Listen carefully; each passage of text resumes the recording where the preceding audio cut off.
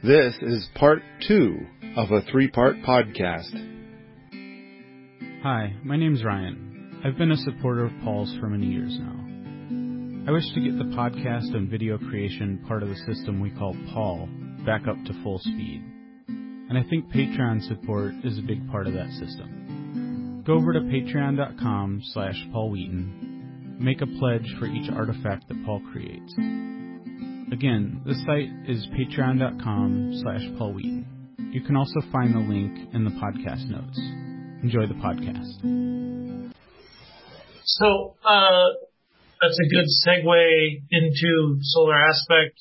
Like, how much of a deal breaker is being off from being directly south? Obvious, like, I've heard you say many times on the podcast before that, if you have north-facing slope, just sell it and go somewhere else. But what about east or west or southeast, southwest, northeast, northwest, that kind of stuff? If it's going to be steep north-facing slope and it's 100% that, yeah, I wouldn't want to even try. I mean, there's a lot you can do there. There's a lot of cool things you can do there from a permaculture perspective, to be sure. I just don't feel like because it's going to be too difficult to do a bunch of the things that I want to do. Damn it. So, at the lab here, we have some patches of steep north-facing slope, and I'm kind of thinking like perfect spot for the freezer wafati. Yeah. Oh man, it's like that's what I keep thinking about. It's the freezer wafati, and then for a bunch of different things, I keep coming back and thinking like, oh, this is going to be a great spot to do Johnson-style air well, that north-facing slope, that steep north-facing slope. I don't know, tons and tons of cool things keep coming up that are going to be great to do in that steep north-facing slope. So it's like, it's not that it's pointless or useless, it's just that it's like, if that's all I have, I'm limited at all the things I could do. There's not going to be enough sun there to do all the things I want to do. And not only that, but it's going to be, on average, probably 10 degrees colder than something that's flat. And then 15 or 20 degrees colder than something that's south-facing. But that's another thing, too, is you get the south-facing slope, and a lot of times you end up with everything on the south-facing slope is totally cooked. It's like there's a powerful lack of life there because it's kind of desert.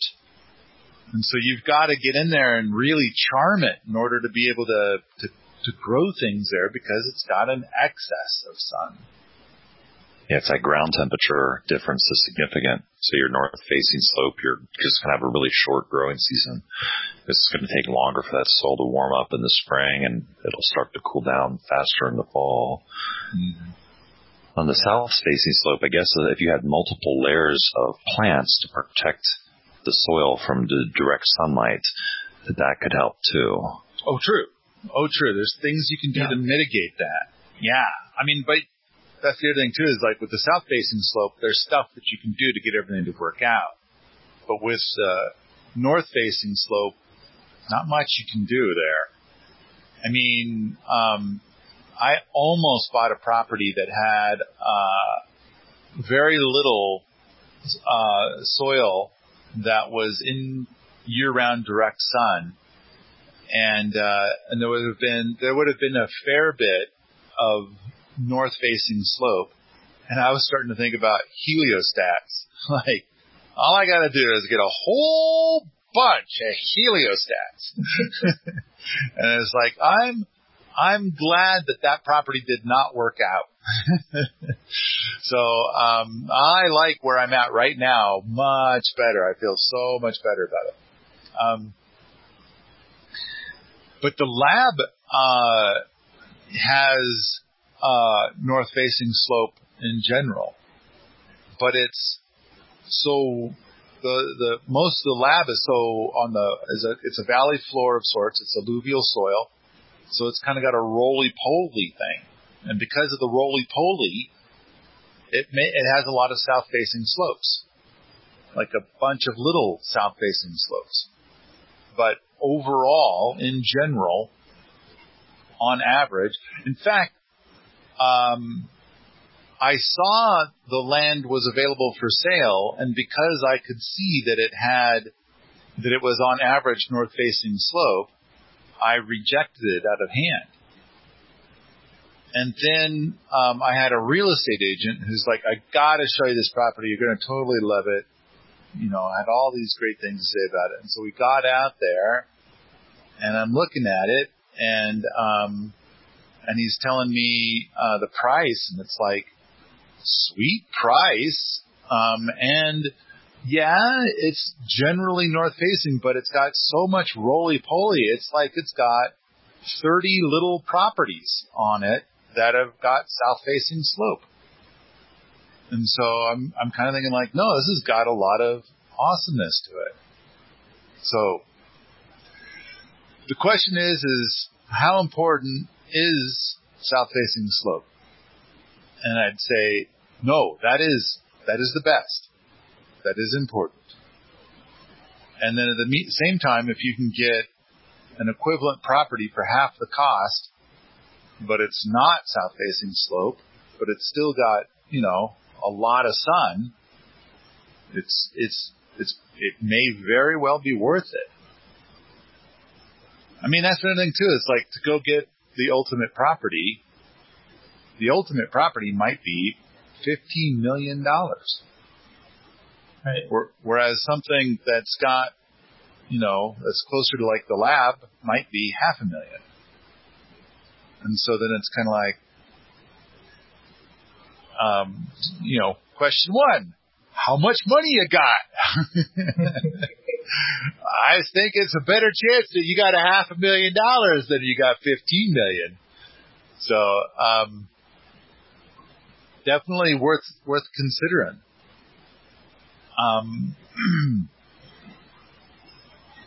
All right. Any other comments or questions about solar aspect? Well, I think we covered it. Okay. Next. Okay. And we talked about, or we haven't talked about, but you mentioned weeds. And you want to see weeds on a property when you go look at it. Yeah. It's one of the most important things to me. I mean, that's a total showstopper. If I do not see weeds, if all I see is grasses, I'm out. I don't want to even touch it. No way. I don't care if it's being sold for $10 an acre. Don't want it. I can't work with that. I'm out. Because that shows that there's persistent herbicides there. And it's like, you can't grow a garden. You can't grow apple trees. You can't grow anything there. It's like, it'll be half as shitty in 10 years. And then another 10 years after that, it'll be half as shitty again. But when do you want to grow a garden? Are you willing to wait 30 years to grow a garden? Right. Or, are you going to say like, oh, what I'm going to do is I'm going to bring in 100 dump truck loads of topsoil and dump it on here and grow in that. Yeah, that's my plan. And then, of course, if your roots take off and do great, they'll eventually get below that topsoil and then hit the stuff that's going to make them die. So, yeah, need weeds. I need to see a lot of weeds. Okay. And you mentioned deep soil in your article. You want deep soil already on the place? Well, yes. Yeah, I mean, I looked at a couple of properties where they had, soil that was like maybe 4 feet deep in the valleys. And I looked at this one property that was 400 acres, and it's kind of like, wow, if I build a Wofati, I have to build it right here in this little tiny patch because that's the only place where I might be able to dig down. But everything else is like solid rock, and it's like, I just can't, So, and a lot of Montana, I mean, we're in the Rocky Mountains, and, so you see these steep mountains, and the reason why they're steep is because they're giant rocks. And then the only stuff that has soil is on the flat stuff in the valleys. And so it's kind of like, but I want to build in the soil. I don't want to build on rocks.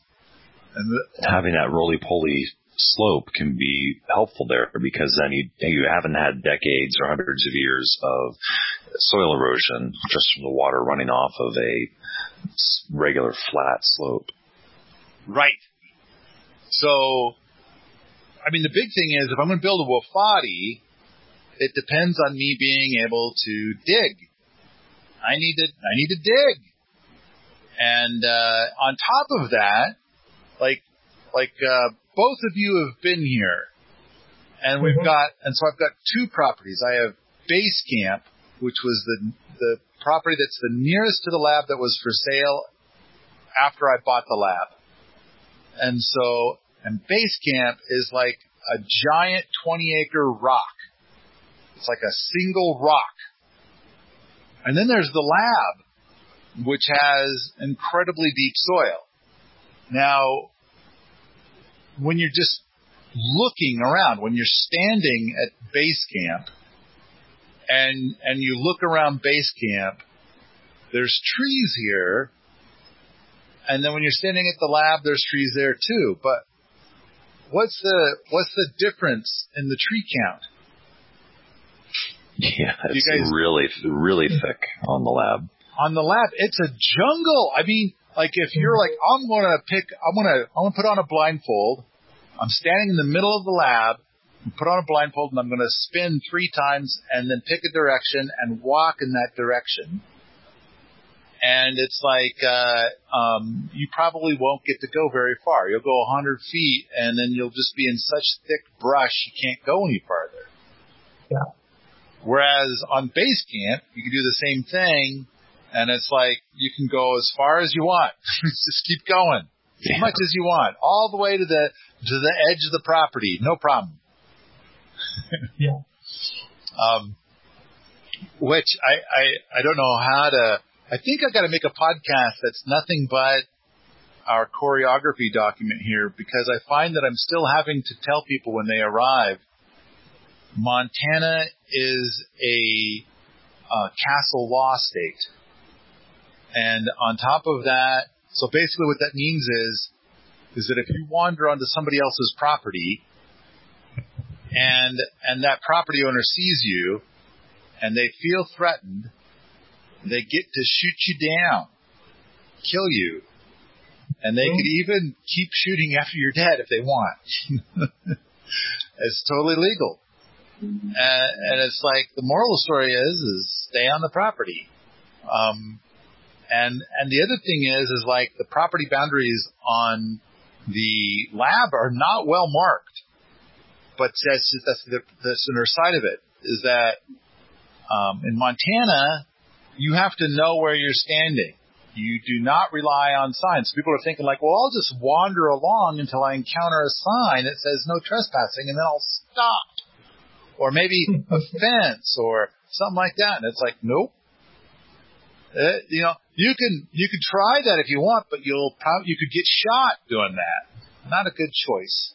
So I'm kind of amazed that we have to keep, every time somebody new shows up, we have to kind of go through the whole choreography. We email it when we're giving them information on how to get here and everything, but I don't know. At the moment, they just want to know the directions. They don't want to read all this choreography stuff. Yeah, people don't take it seriously all the time, or some people do and some people don't. But you don't know who's going to take it seriously until it's too late. Yeah. How many people have been shot at your property? Zero.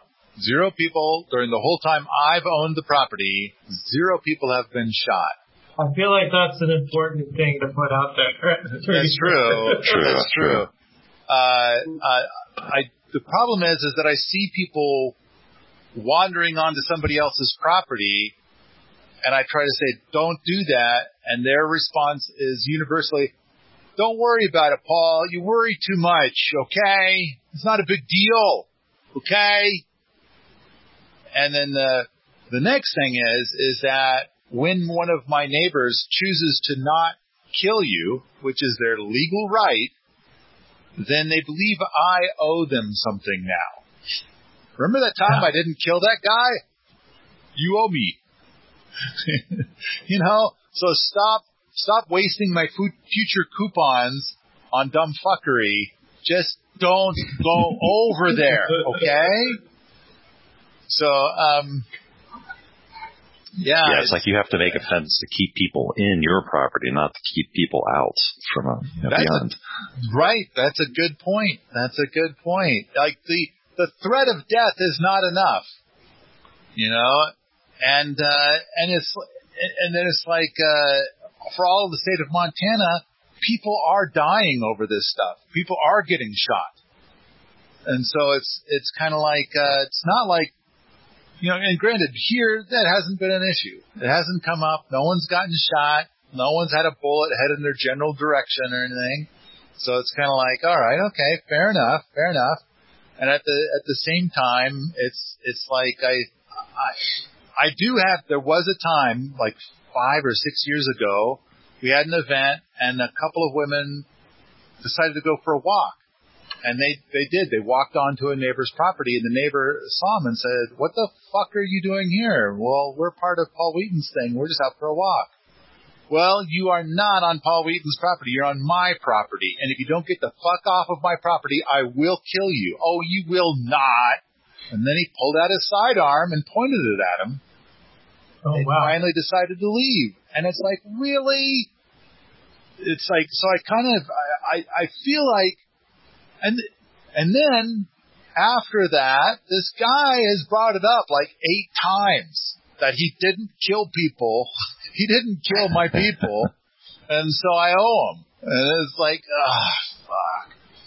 So it's like, no, that those women were in the wrong. I don't know how it could have been more emphatic. And, and there's people in Montana who still do this. They'll wander on other people's property with the whole concept of like, yeah, they're not going to actually shoot. I can go anywhere I want. No one's going to actually shoot. And yet people die every year from exactly that. I'm baffled. Maybe people just don't value their own hide that much. Like, I was thinking of committing suicide anyway, so, might as well. Yeah, people get used to different, I don't know, call them standards, but come from different parts of the country and are just not used to, say, Montana or anywhere else, right? You grew up a certain way and you're used to how things are where you're from, and then you go somewhere new and it can be different, and you just don't take it seriously until it's right in your face. Right. And then your first thing to do is denial. Right. That is not true. You're just making that shit up. I do not consent to you shooting me. Yeah. Around here, I feel like you're harassing me. I want you to stop. He's like, yeah. Yeah, I just kind of, it's a different set of laws. And yeah, there's a lot of places in the United States where it's like the law is that you don't get to shoot anybody no matter what. And so then people, I don't know, you can go tromping around on somebody's private property and it's like, you knowing that you will never get shot unless, and I think this is another thing to keep in mind, like in the state of Oregon, I'm pretty sure you're not allowed to shoot anybody no matter what. And I kind of feel like in a lot of Eastern Oregon, if you go tromping on somebody else's private property, they might shoot you anyway. You know, and they may or may not know the law themselves, the person with the gun. And it's like they just they've decided to shoot you because, you know, they felt it was a form of self-defense, or who knows what their justification was. But I just kind of feel like there's enough people out there that are a little bit crazy, you know. Why go push those buttons? Yeah, and to assume that people are going to only point a gun at you based off of what the law says is not always accurate. And that is so true. But I tell you, I've had a gun pointed at my face at pretty close range, and the person wasn't goofing around, and it's a great deterrent for whatever you might have been doing to get you to stop. I think that's a good point. I mean,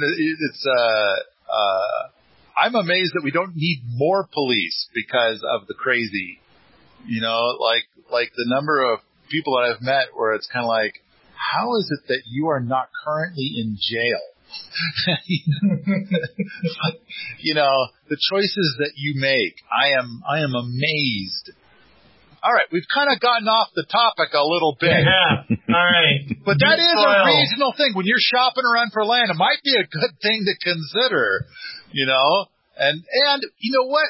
The last podcast we did talk about the Department of Making You Sad, and it's like you've mentioned HOAs, and I kind of feel like, you know what? An HOA or the Department of Making You Sad. It's just, an HOA is just a closer up Department of Making You Sad. And we talked about Mike Ayler's property, and I kind of feel like there's an upside and a downside, you know? So it's kind of like, you know, if the laws in Mike Ayler's region were stricter, that guy wouldn't have been allowed to dump all that toxic waste on the uphill side of Mike's property and thus foul the drinking water for the entire neighborhood if there were stricter laws. On the other hand, when there are stricter laws, suddenly every project you want to do costs twice as much because you got to get permission. And of course, the number one rule is thou shalt never innovate. And so It's like, you know, if you want to try and make something better, you're not allowed to. It's against the law. So because, of course, what we want to do is a lot of innovation. We elected to move someplace where, you know, we're going to have very little of that. And most of our neighbors are the U.S. government, who has a big chunk of land, which they only look at once every 15 years or so. So it's like, oh, okay, there's an easy neighbor. So having neighbors with a bunch of junk in their yard is a good sign as long as they're downhill from you.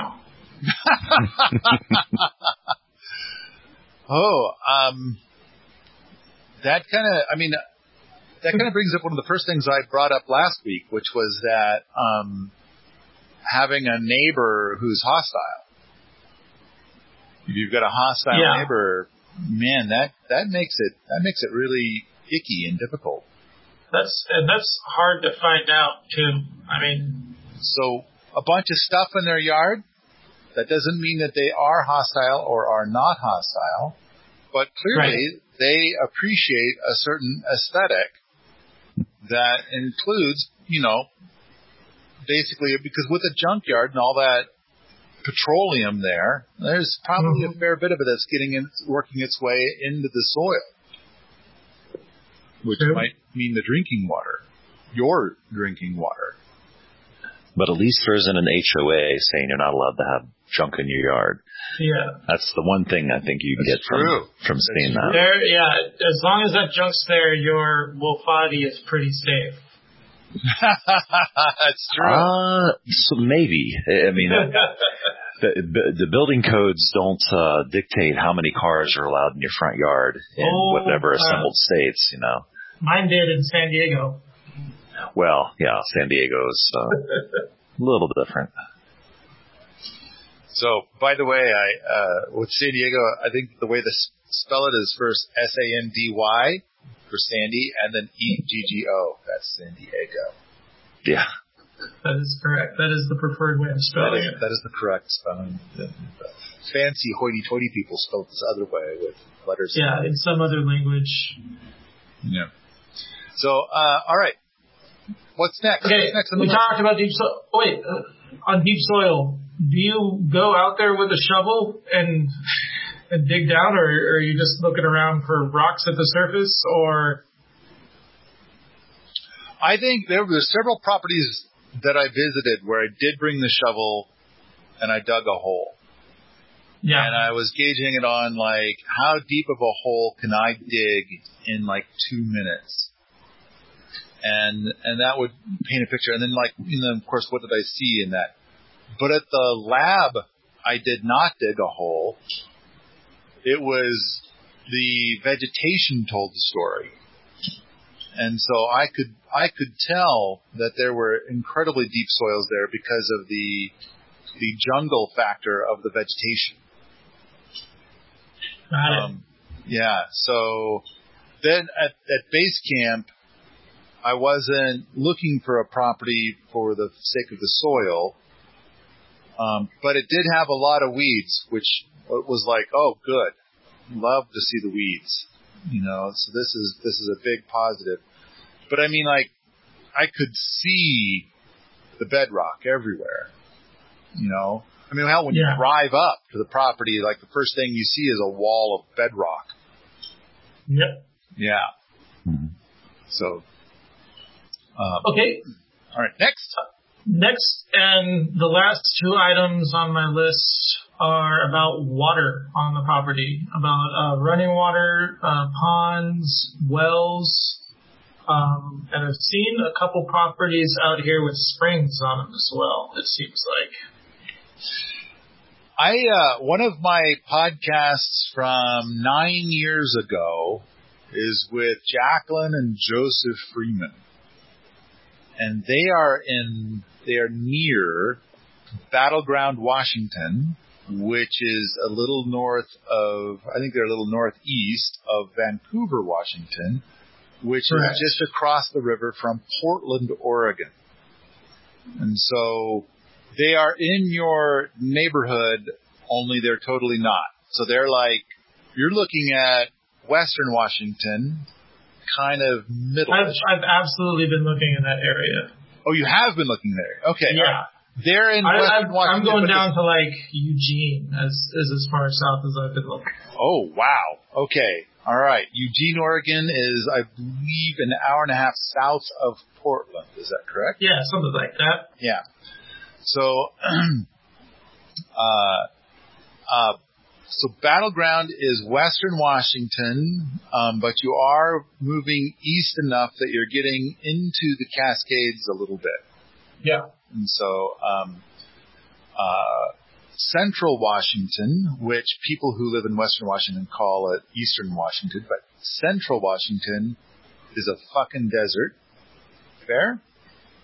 Yep. Yeah, I mean, super deserty. Like, they probably get, sagebrush, nothing growing, maybe 2 to 3 inches of rain a year. And then you get into, and the same goes for Oregon, Washington and Oregon both. And then you get into the very eastern edge, like eastern 10%, and then that's where the Rocky Mountains start to pick up. And it greens up a lot right there. Yeah, there's a lot of farms, big farms growing wheat and all sorts of cultures out there as you head towards your neck of the woods. Now, I'm going to do you have a fresh memory of the podcast that I made with Jacqueline and Joseph Freeman about their hunt for a property? No, I actually wrote down their names so I could go back and search for it and listen to it again. Okay. So my memory is that they had been searching for property for years. And they had, I don't know, I'm going to guess that they had looked at maybe 50 to 100 properties. I mean, it was a lot. Yeah. And as part of their requirements, they required a creek of some kind of moving water the absolute requirement for them. But the property that they ended up on, the property where I'm interviewing them, does not have any running water whatsoever. And now, forgive me. I feel like a lot of my stuff is very brown permaculture, but I think we all have a bit of a purple streak. And I'm going to go into Purple Town for a moment here. Okay. They got onto their property, onto this property, which was for sale, and it just had a vibe. And they knew that they were going to live there. There's just some vibe. Just some I understand that, yeah. There's something about it that just was magic and beauty and wonderful to them, and they could not describe it. There was something right. And so there were several elements about the property that were like violations of their must-haves, including having water on their property. And in the podcast, I do state that there are several magical things about this property, and I think a lot of the magical things did come with the property, and there are a lot of magical things that they added to the property. And the podcast talks about each of those. Just a quick couple of little bits about the property. So, for example, when they moved into the house, there are two things about this house that they moved into that came with the house as is. One is on one wall of the house, there is a colony of honeybees living in the wall. And so when I was first there, when I first met Jack... I remember this now. I remember that. She said, put your hand here. And it was wintertime. It was like February when I was there. Put your hand here. And it's warm. This wall is way warmer than where we're standing. Where we're at, it's like 60 degrees, 55. It's a pretty cool house. And she says there's a colony of bees in the wall. And they heat it. They live at a temperature that's much, much warmer. And so they're keeping their colony warm. And you can feel the warmth. That was item one. Item two is that I'm paying to stay there a night during a Sepultura event that's in the area. And she says we have 2 rooms available, and you can choose which room you want to be in. We got a normal room, and then we have the ladybug room. What is the ladybug room? Why do you call it that? She says, let me show you. Since we go into this room, and there's a towel kind of wadded up in the corner of this room, and it's hanging, but it's kind of like all foldy and stuff, you know? And she kind of pulls it back, and there's like, I don't know, 600 ladybugs. Live ladybugs, kind of on the other side of this towel. And she says, there are millions of ladybugs living in this wall, and there's a little hole there, and a few of them have come out into the room. And so we kind of put this towel here to kind of help them stay on the other side of the towel rather than fill the room. Well, I'm going to stay in the ladybug room, of course. You know, yeah. The room of magic, the magic ladybug room. Third thing is that in the summertime, every day at 5 o'clock, they open up all the doors for the whole house, including the doors to the outside. And a bat flies in and eats all the bugs and flies out. Like, the bat flies in and goes to every room and finds every bug and eats them all and then flies back out of the house. So that, I'm not sure whether I can say that was there when they got there, or, I mean, clearly they have to open the door for that to happen. Yeah. And then, all right, one last bit is, of course, I do have a podcast where I go into a great deal of detail about Jacqueline's book, The Song of Increase. And that is a rather purple book. And it's kind of like there's clearly some magic happening there for her to be able to write that book. And so, did it come with the property? How much of it was something that came with the property? How much of it was something that came with Jacqueline and Joseph? So, all right. Now, I've said the magical things. Now I'm going to go back to what you're talking about. Water on the property. Mm-hmm. In that podcast I did with them, they said that they had a friend who is like also shopping, or I don't know what, but anyway, there's this person that they know that has water on their property. And it's like, they struggle to keep any animals because the water attracts all the predators. I mean, the water attracts everything. Everything, yeah. Which attracts all the predators. And so it's like, they've got a predator freeway in their backyard, which makes it very challenging to keep any kind of animal. Now, the next thing is that, I know on Mount Spokane, I had a seasonal creek. And, because it was seasonal, then, there were rules I had to live by within 100 feet of that creek. And then there's a different set of rules for, I think, 200 feet, and another set of rules for 500 feet. And if it's a year-round creek, it's like all those rules plus a whole lot more. Plus, for a lot of states, and it might even be all of the United States, and I'm not certain about this, if a creek could carry fish, the public is allowed onto your property to fish, to go fishing. And maybe they're not going to even go fishing, but they're allowed to be there. And all that implies, and all those vectors. But if you don't have a creek, then, no worries. They can't come on. You have private property. They stay out. So, I have talked to some people who had a seasonal creek or a year-round creek, and I went through part of their property, and their entire property, and they had like 5 or 7 acres or something like that. Yeah. But their entire property fell under these massive regulations on what they could do. Right.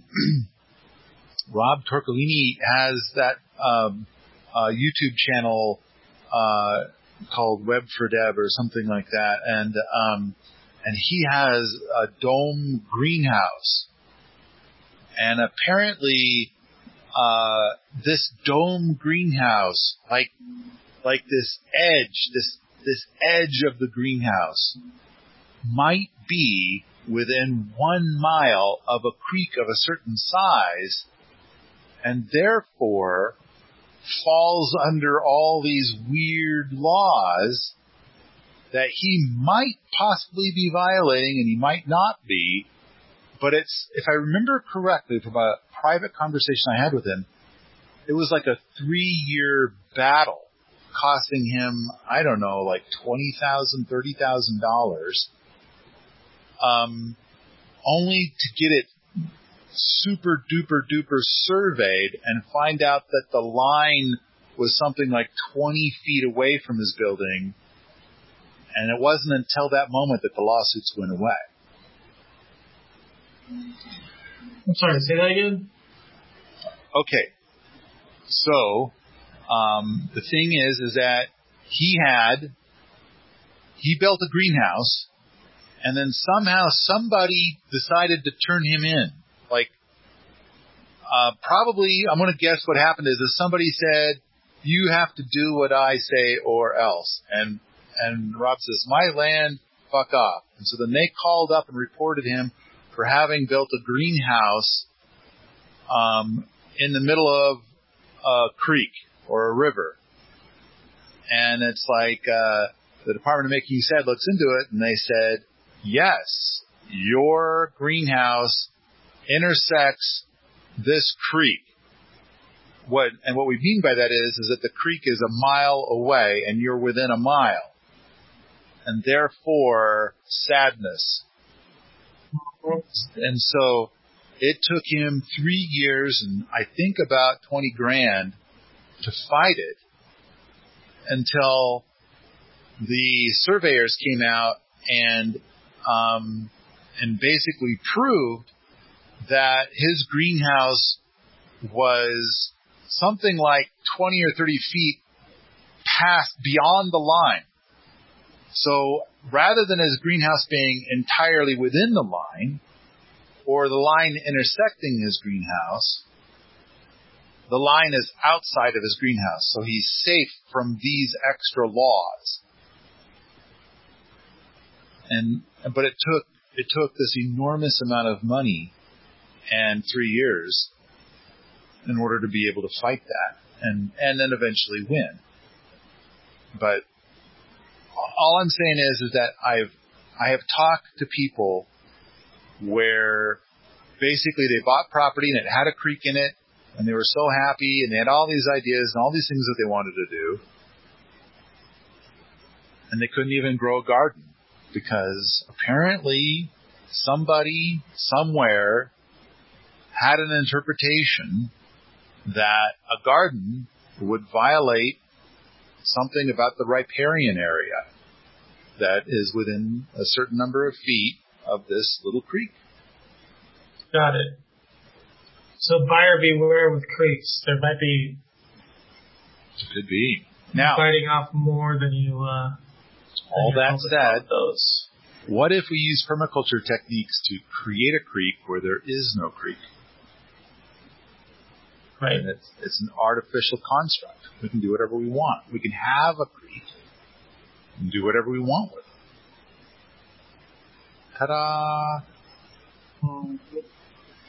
So, did I answer? Did I answer the question that you had, or did you have a different kind of question about creeks? That I didn't have a specific question. It was, what do you think about creeks? Love creeks. Man, I also love dodging the stomachache that can come with them. And so Sepp's property is dry, and all the water that flows on Sepp's property is artificial. He put it there. The lab is dry. And so all the water that will be moving on there will be artificial. And we hope to have water on there someday. A base camp is also dry, but I'm not sure how much water we'll get to have moving here, but I do hope that someday we have some tiny ponds and there is water moving around the property. Yeah. Excellent. What about wells? How much? It's going to depend on. Yeah. I don't know. Just why don't you know? I know you've had some recent. Yeah. Got lots of stories to tell about wells. So many. Basically, drilling a well is always a gamble. And so, how deep is your well? What's going to be the quality of the water? Things of that nature. Sometimes if a property's for sale, there's going to be you say, why is the property for sale? The answer that you get might be different from the reality. I mean, there's a lot of properties where the well is dry, but I mean, there's something to be said for a certificate of occupancy. Is there a certificate of occupancy? And the certificate of occupancy says the well must produce this much water. And I believe that to get a certificate of occupancy, the well must produce a minimum of 3 gallons per minute. And I know I say this, and I share this because with the property at base camp, there was no certificate of occupancy, and there is a well.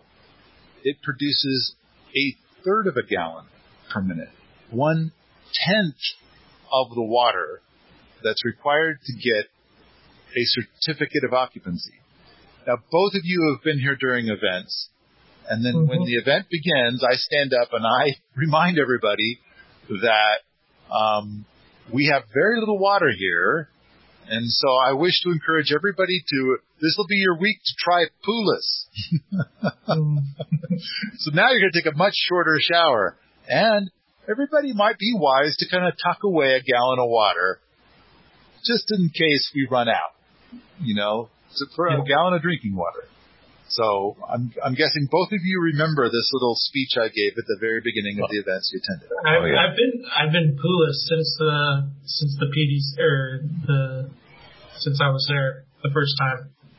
How's it going? It's as far as my hair and my beard and smelling, it's fine. I've got some skin issues that I don't think are related, but that were there before that didn't go away because of it. But my hair and my stink are no problem. I've got tons of hair that's very luxurious and a very luxurious beard. So basically the overall quality of your life from the perspective of stinkums and cleanliness and luxuriance has improved. I would think so, yes. Okay. Yeah. So I'm a little surprised at how well I'm doing in that space also. And I think we just got to keep pointing out, how well it works for people to make the leap. And it's like, and when you make the leap and the quality of everything gets better, it's kind of like, oh man, why was I rubbing that toxic gick all over myself? I mean, I bought the very least toxic gick I could find in this space, but apparently it too was still toxic. And, everything's just better. It's like suddenly showers are shorter. I'm spending less money on stuff, and my health is better. I don't know. Everything's just better. Let skunk that can clog up your drain as well. Yes. Mm-hmm. Septic tank has to be happier. And I mean, one step closer to going into a gray water system. I mean, if you don't have that toxic gick to deal with, then, the gray water system is certainly going to be happier. All right. You were asking about wells, and I got to say that if there's already a functioning well there, and it's bringing in 3 gallons a minute or better, that is a huge relief. That's one less stress. And I got to say that I think I've heard that like the number one reason why people get divorced is money issues. Mm-hmm.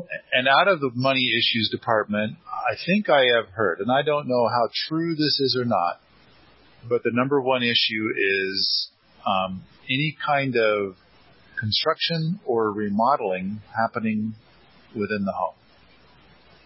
And so, because those things can be so very stressful. And then if you're trying to drill a well, and until the well is drilled, you're having to import water or something like that, then what an extremely stressful thing that can be.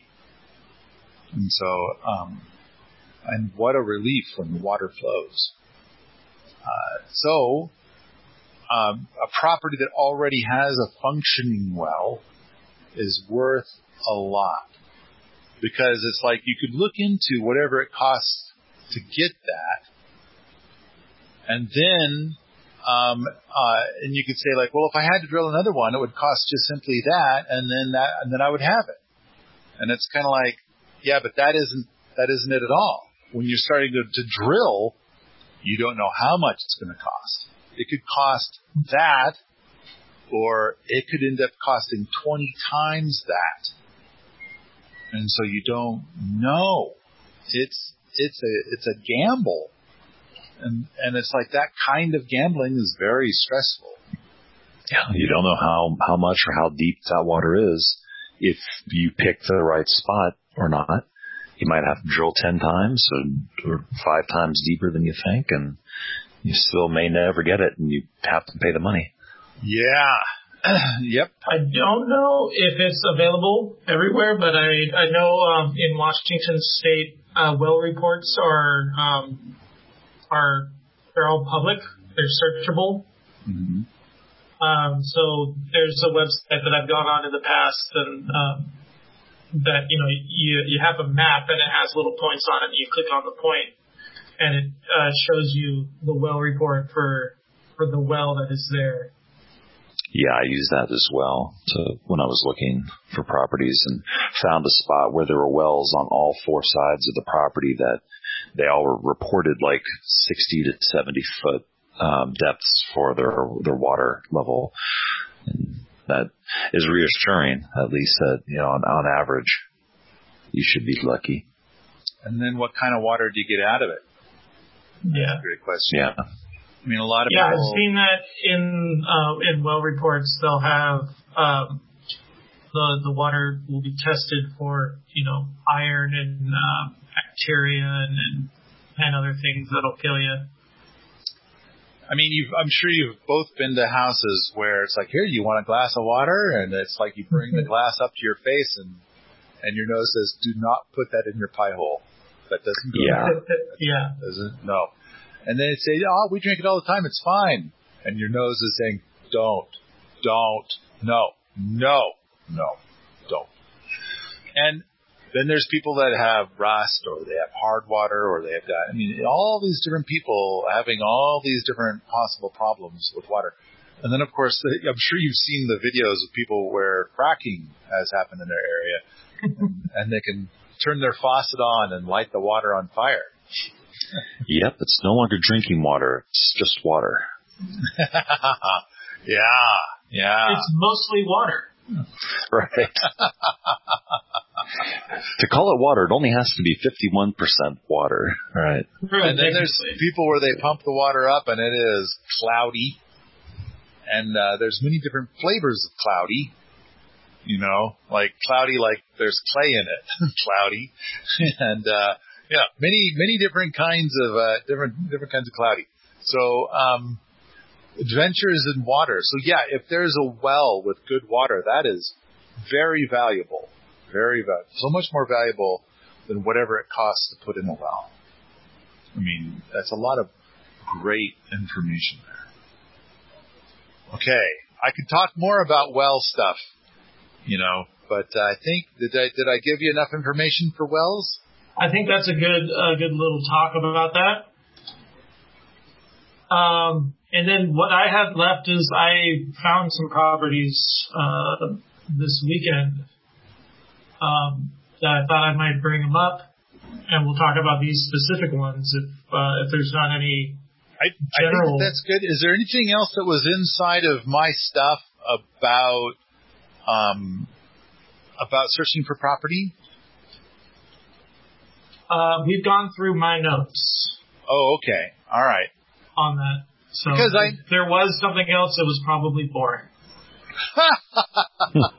Oh, really? Because I was thinking that it's a 3-part thing that I did, and I seem to remember that part 3, the last part, because I kind of feel like a lot of people are looking at land, and it's kind of like,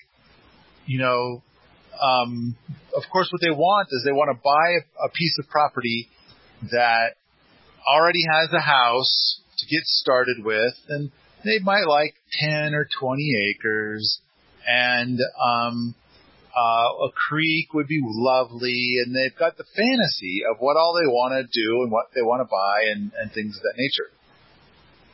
And then they go shopping, and they're seeing prices like 400,000, 800,000, stuff like that. And they're like, I can't afford this. And then there's a bunch of people where they're kind of thinking along the lines of like, maybe they'll keep working while living the homesteading dream. And I would even have to go so far as to guess that 3/4 of the people that make the leap do exactly that. they try to get a piece of property that's close enough to town so that they could live there and then do the homesteading dream on the evenings and weekends. And then they'll continue to work, and then they'll use that money to pay the mortgage. And in theory, in 30 years, they'll be square, and then maybe they can live full-time on the property. And of course, that is a path, and I'd like to advocate something smarter, but that's a different podcast, I think. Yeah. And then the thing I try to get to is, like, as I'm describing this and people are like, I just don't have this much money, then I've done the Deep Roots program. And I'm trying to make it so that it's easier for people. Because you go out and you do, if you go out on your own and you get that 10 acres, and like, let's say you found something for $140,000 for your 10 acres and it's bare land. And of course you're surrounded by sprayers and you get to deal with the Department of Making You Sad, and you're finding out that there's reasons that it was $140,000 instead of, $400,000. And all of those adventures. And so what I'm trying to do is to put something together where all of your neighbors, on my land are all permaculture enthusiasts, and not just permaculture enthusiasts, but permaculture enthusiasts of a very, very specific flavor. And there is an HOA, and the HOA's name is Paul. And it's like if you do something that violates the HOA rules, which are listed in 500 podcasts, then you could get kicked out, which is like an uncomfortable feeling, unless of course you're thinking like, these HOA rules are awesome. And then in which case you're like, therefore, if somebody moved in next to me and they didn't stick to the HOA rules, they would get kicked out, and I would be glad that they did. Something like that. So that was the boring part, I guess. I was trying to make it so it was easier for people to make this leap. And I thought when we got to the end of the podcast that's what I was going to be talking about, was like the Deep Roots program at my place. Absolutely. Let's talk about that. I've looked into that, discussed it with my partner, and it's not for us. But we also have a bit of a grub stake to go out and buy our own land outright, right, and not be in the rat race while we're doing this, and not be under the iron gauntlet of Paul Wheaton and his locked gate. Yeah, my locked gate.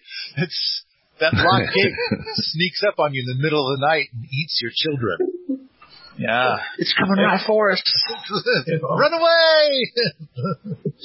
So, it's very strict. Very strict. This podcast is continued in part 3.